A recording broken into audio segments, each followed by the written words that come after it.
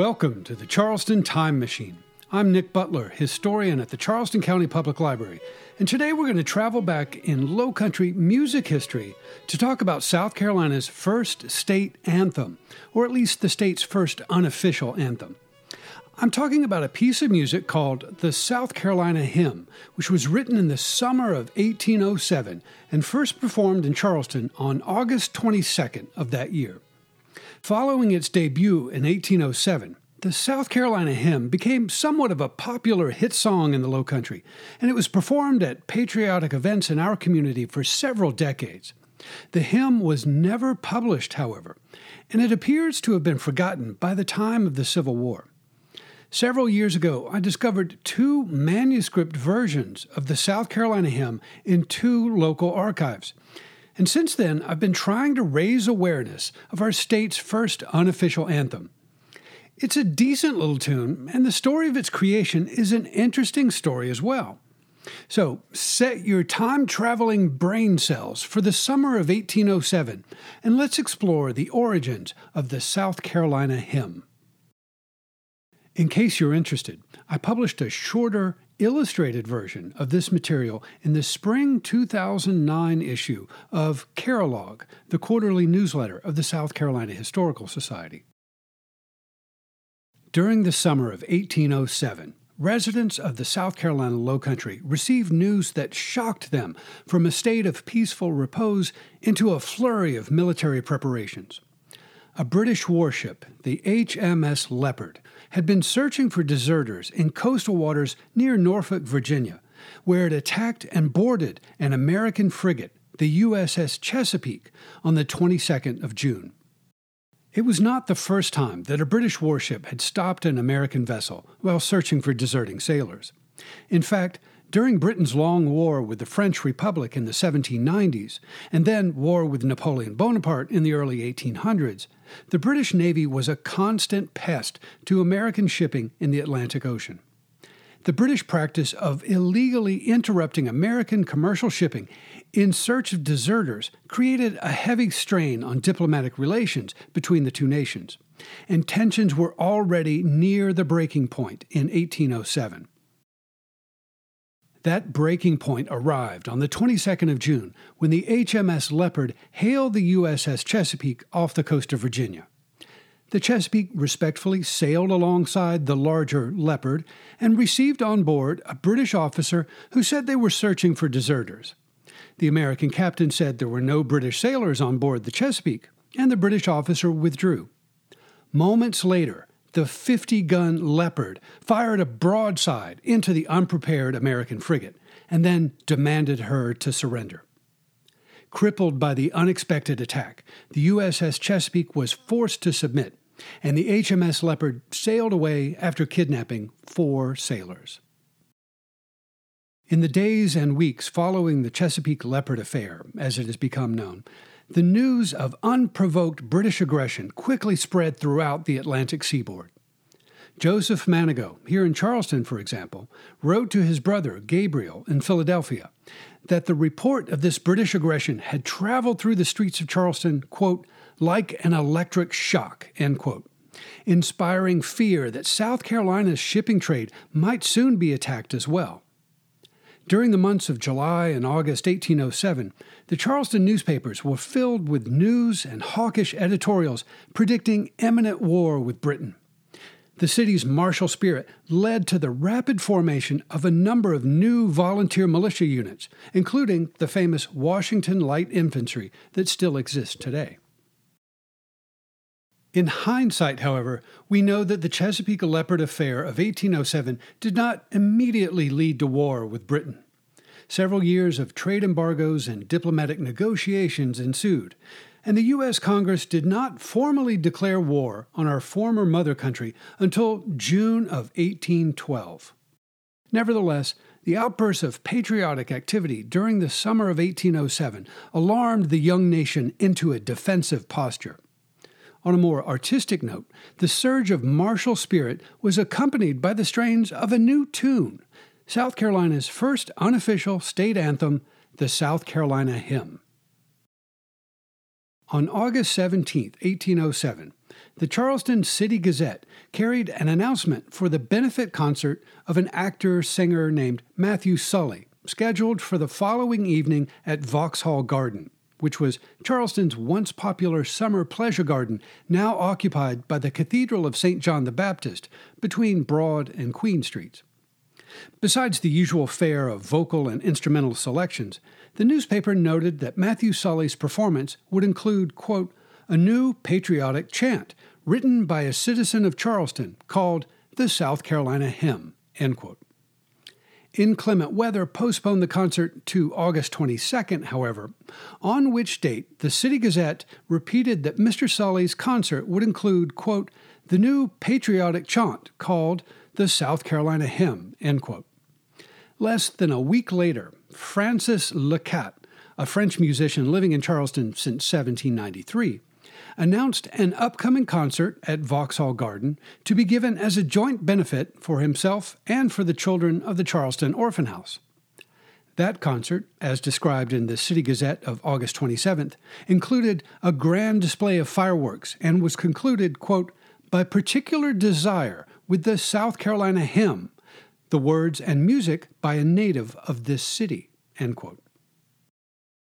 Note that in the aforementioned 1807 advertisements, the tune in question was called both a hymn and a patriotic chant or song, while I've referred to it as an anthem. Most people in South Carolina today probably associate the word hymn exclusively with religious music, but 2 centuries ago the word had a more generic meaning. Similarly, the word anthem was once also commonly used to describe both simple songs used in religious worship and secular patriotic songs.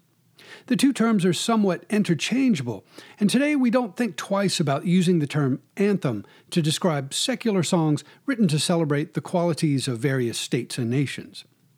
The words and music of the South Carolina Hymn are definitely more secular and martial rather than sacred, so I don't think I'm overstepping any semantic boundaries by referring to this composition as an anthem. But I digress. Back to our main story. Following several public performances in the summer of 1807, the South Carolina Hymn was heard on a number of civic occasions in subsequent years. It seems to have become a staple of July 4th celebrations in Charleston for decades, and it was heard on a number of observances of Washington's birthday as well. As late as 1832, the hymn was sung at St. Patrick's Day feasts, and in 1839 it was heard between toasts during the 100th anniversary of Charleston's St. George's Society. Despite its enduring popularity, South Carolina's first anthem was never published. It might have been lost forever had it not been found among the archival collections of the South Carolina Historical Society and the Charleston Museum. Since the version at the South Carolina Historical Society is more robust, I'll focus my comments on that source. The words and music of the obscure South Carolina Hymn are found at the South Carolina Historical Society in an old manuscript volume of music labeled Instructions for the Kent Bugle, the provenance of which is unknown.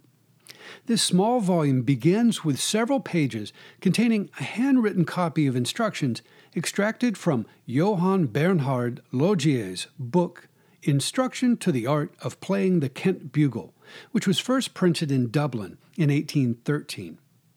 The Royal Kent Bugle, as it was originally called, was patented in Dublin in 1811 by an instrument maker named Joseph Halliday. By adding 5 finger keys to the traditional military bugle, Halliday created a more versatile instrument that paved the way for later mass-produced brass instruments, which in turn led to the proliferation of military brass bands. In 1811, Halliday named his new Irish instrument the Royal Kent Bugle, in honor of the Prince Edward, the Duke of Kent, who also held the title of the Earl of Dublin. Following the initial pages devoted to bugle instructions, the remainder of this manuscript volume at the South Carolina Historical Society consists of music and text copied by an unknown individual or individuals. Included are songs for voice and piano, dance tunes for pairs of flutes or violins, and several more familiar patriotic marches, like Hail Columbia, which premiered in 1789. Most of the compositions included in this little book reflect Charleston's long-established adherence to British musical tastes, with works by British composers such as Thomas Arne, Thomas Moore, and Michael Kelly, as well as once popular continental composers such as Friedrich Schwindel, Jean-Paul Gilles Martini, and Wolfgang Amadeus Mozart. Much of the music included in this volume was composed in the second half of the 18th century, but there are clues that suggest the book was compiled over a period of several decades in the early 19th century. Marginal notes written in pencil throughout the book indicate that a portion of the pieces were copied from a magazine called The Kaleidoscope, or Literary and Scientific Mirror, which was published weekly in Liverpool between 1818 and 1831. Complicating matters further is the fact that at some point in its early history, the book was disbound and several new pages were added. The expanded text block was then tightly rebound using several crude metal staples.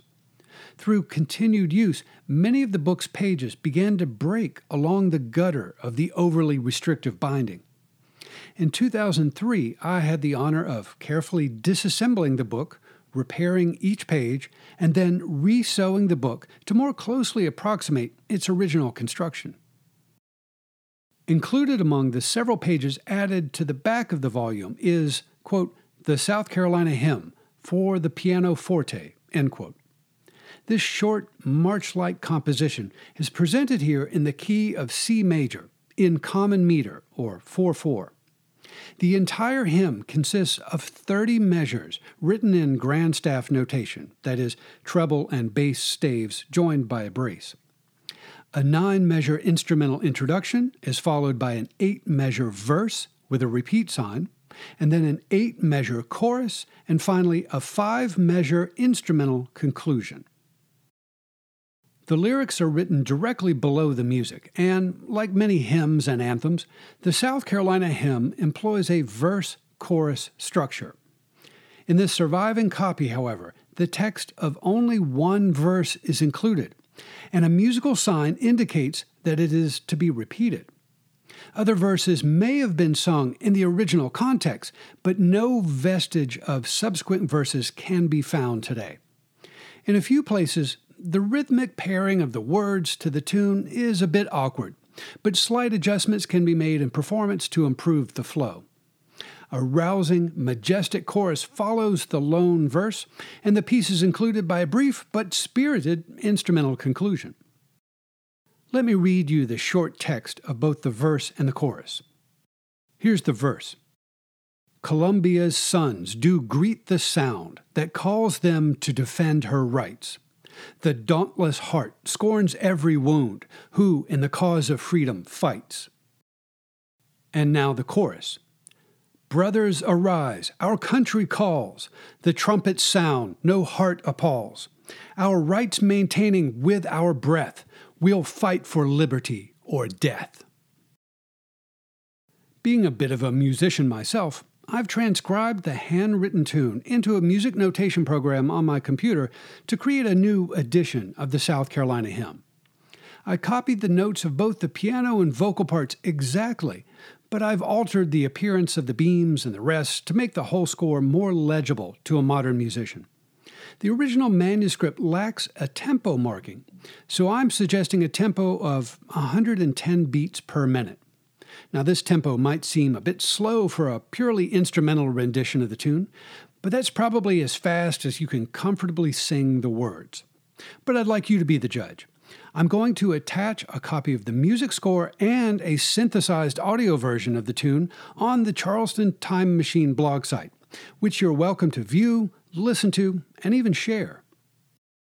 But without further ado, here's my synthesized audio edition of the South Carolina Hymn of 1807.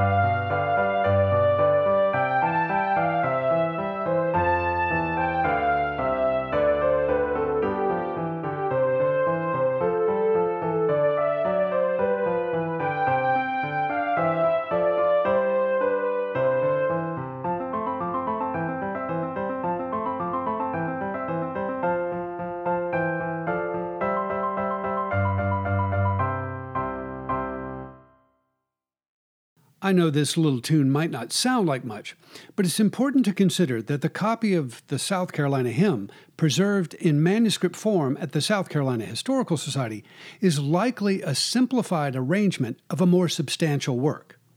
The hymn was originally performed more than 200 years ago at outdoor concerts at Vauxhall Garden, where a band, including woodwind and brass instruments, regularly performed popular and patriotic music of the day. It seems likely that the composer originally scored this piece for voice and some combination of martial instruments, perhaps including oboes, clarinets, bassoon, French horns, and even bugles. And later, someone transcribed the extant music for voice and piano as a sort of musical shorthand. We call that a piano-vocal reduction in the music world.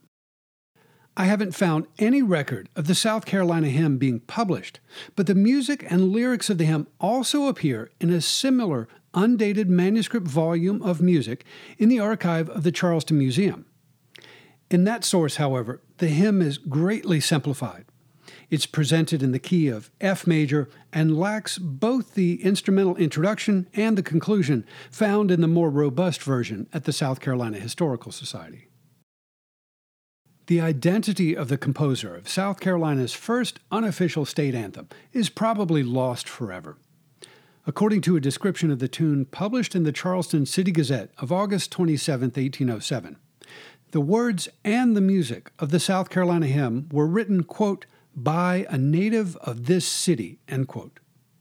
The two men associated with the first performances of the hymn, Matthew Sully and Francis Lecat, were both born outside of South Carolina, so we can probably exclude them from the list of possible authors. The South Carolina hymn was probably composed by one of the many gentlemen amateur musicians of Charleston. 200 years ago in our community, being a proficient musician was one of the qualities that marked one's status as a member of the gentry class. Lady and gentlemen amateurs might perform music among their family and friends, and perhaps at the exclusive concerts of Charleston St. Cecilia Society, but they never performed for money, and the newspapers never printed their names when they were publicly associated with such endeavors. In short, it seems that the customs of that era purposefully conspired to obscure the identity of the amateur lady or gentleman who composed this rousing tune. Despite the mystery surrounding its authorship, the long-forgotten South Carolina hymn deserves to be remembered as part of the cultural heritage of the Palmetto State. Its toe-tapping, tuneful simplicity recalls the classical stylistic era, exemplified by composers such as Mozart, Haydn, and Beethoven, and its stirring words echo the fearless rhetoric of many generations of patriotic South Carolinians. It survives in an imperfect state, meaning that it would require some musicological reconstruction to restore it to a state more closely resembling its original form. But such work isn't beyond the skill of musicians right here in our community. Personally, I'd much rather hear the spirited South Carolina hymn of 1807 at a public event than either one of our state's two official anthems, neither of which appeals to my musical or historical sensibilities in the slightest degree. But my opinion counts for nothing. I'm going to post the music of the South Carolina hymn on the Charleston Time Machine blog and invite you to review the tune and its colorful story. Perhaps you'll even be inclined to share it with your friends and neighbors. If you do, I encourage you to raise a glass in honor of the summer of 1807 and charge your guests to remember the Chesapeake. I hope you've enjoyed this journey into the past aboard the Charleston Time Machine. Kevin Carruthers is the executive producer of this program for WYLA at the Charleston County Public Library. I'll be back on the air next week with more adventures in Low Country history. But if you'd like to join me in person for a live presentation, check out the library's calendar of events at ccpl.org or visit my blog, charlestontimemachine.org. Thanks for listening. I'm Nick Butler, and I'll see you in the future.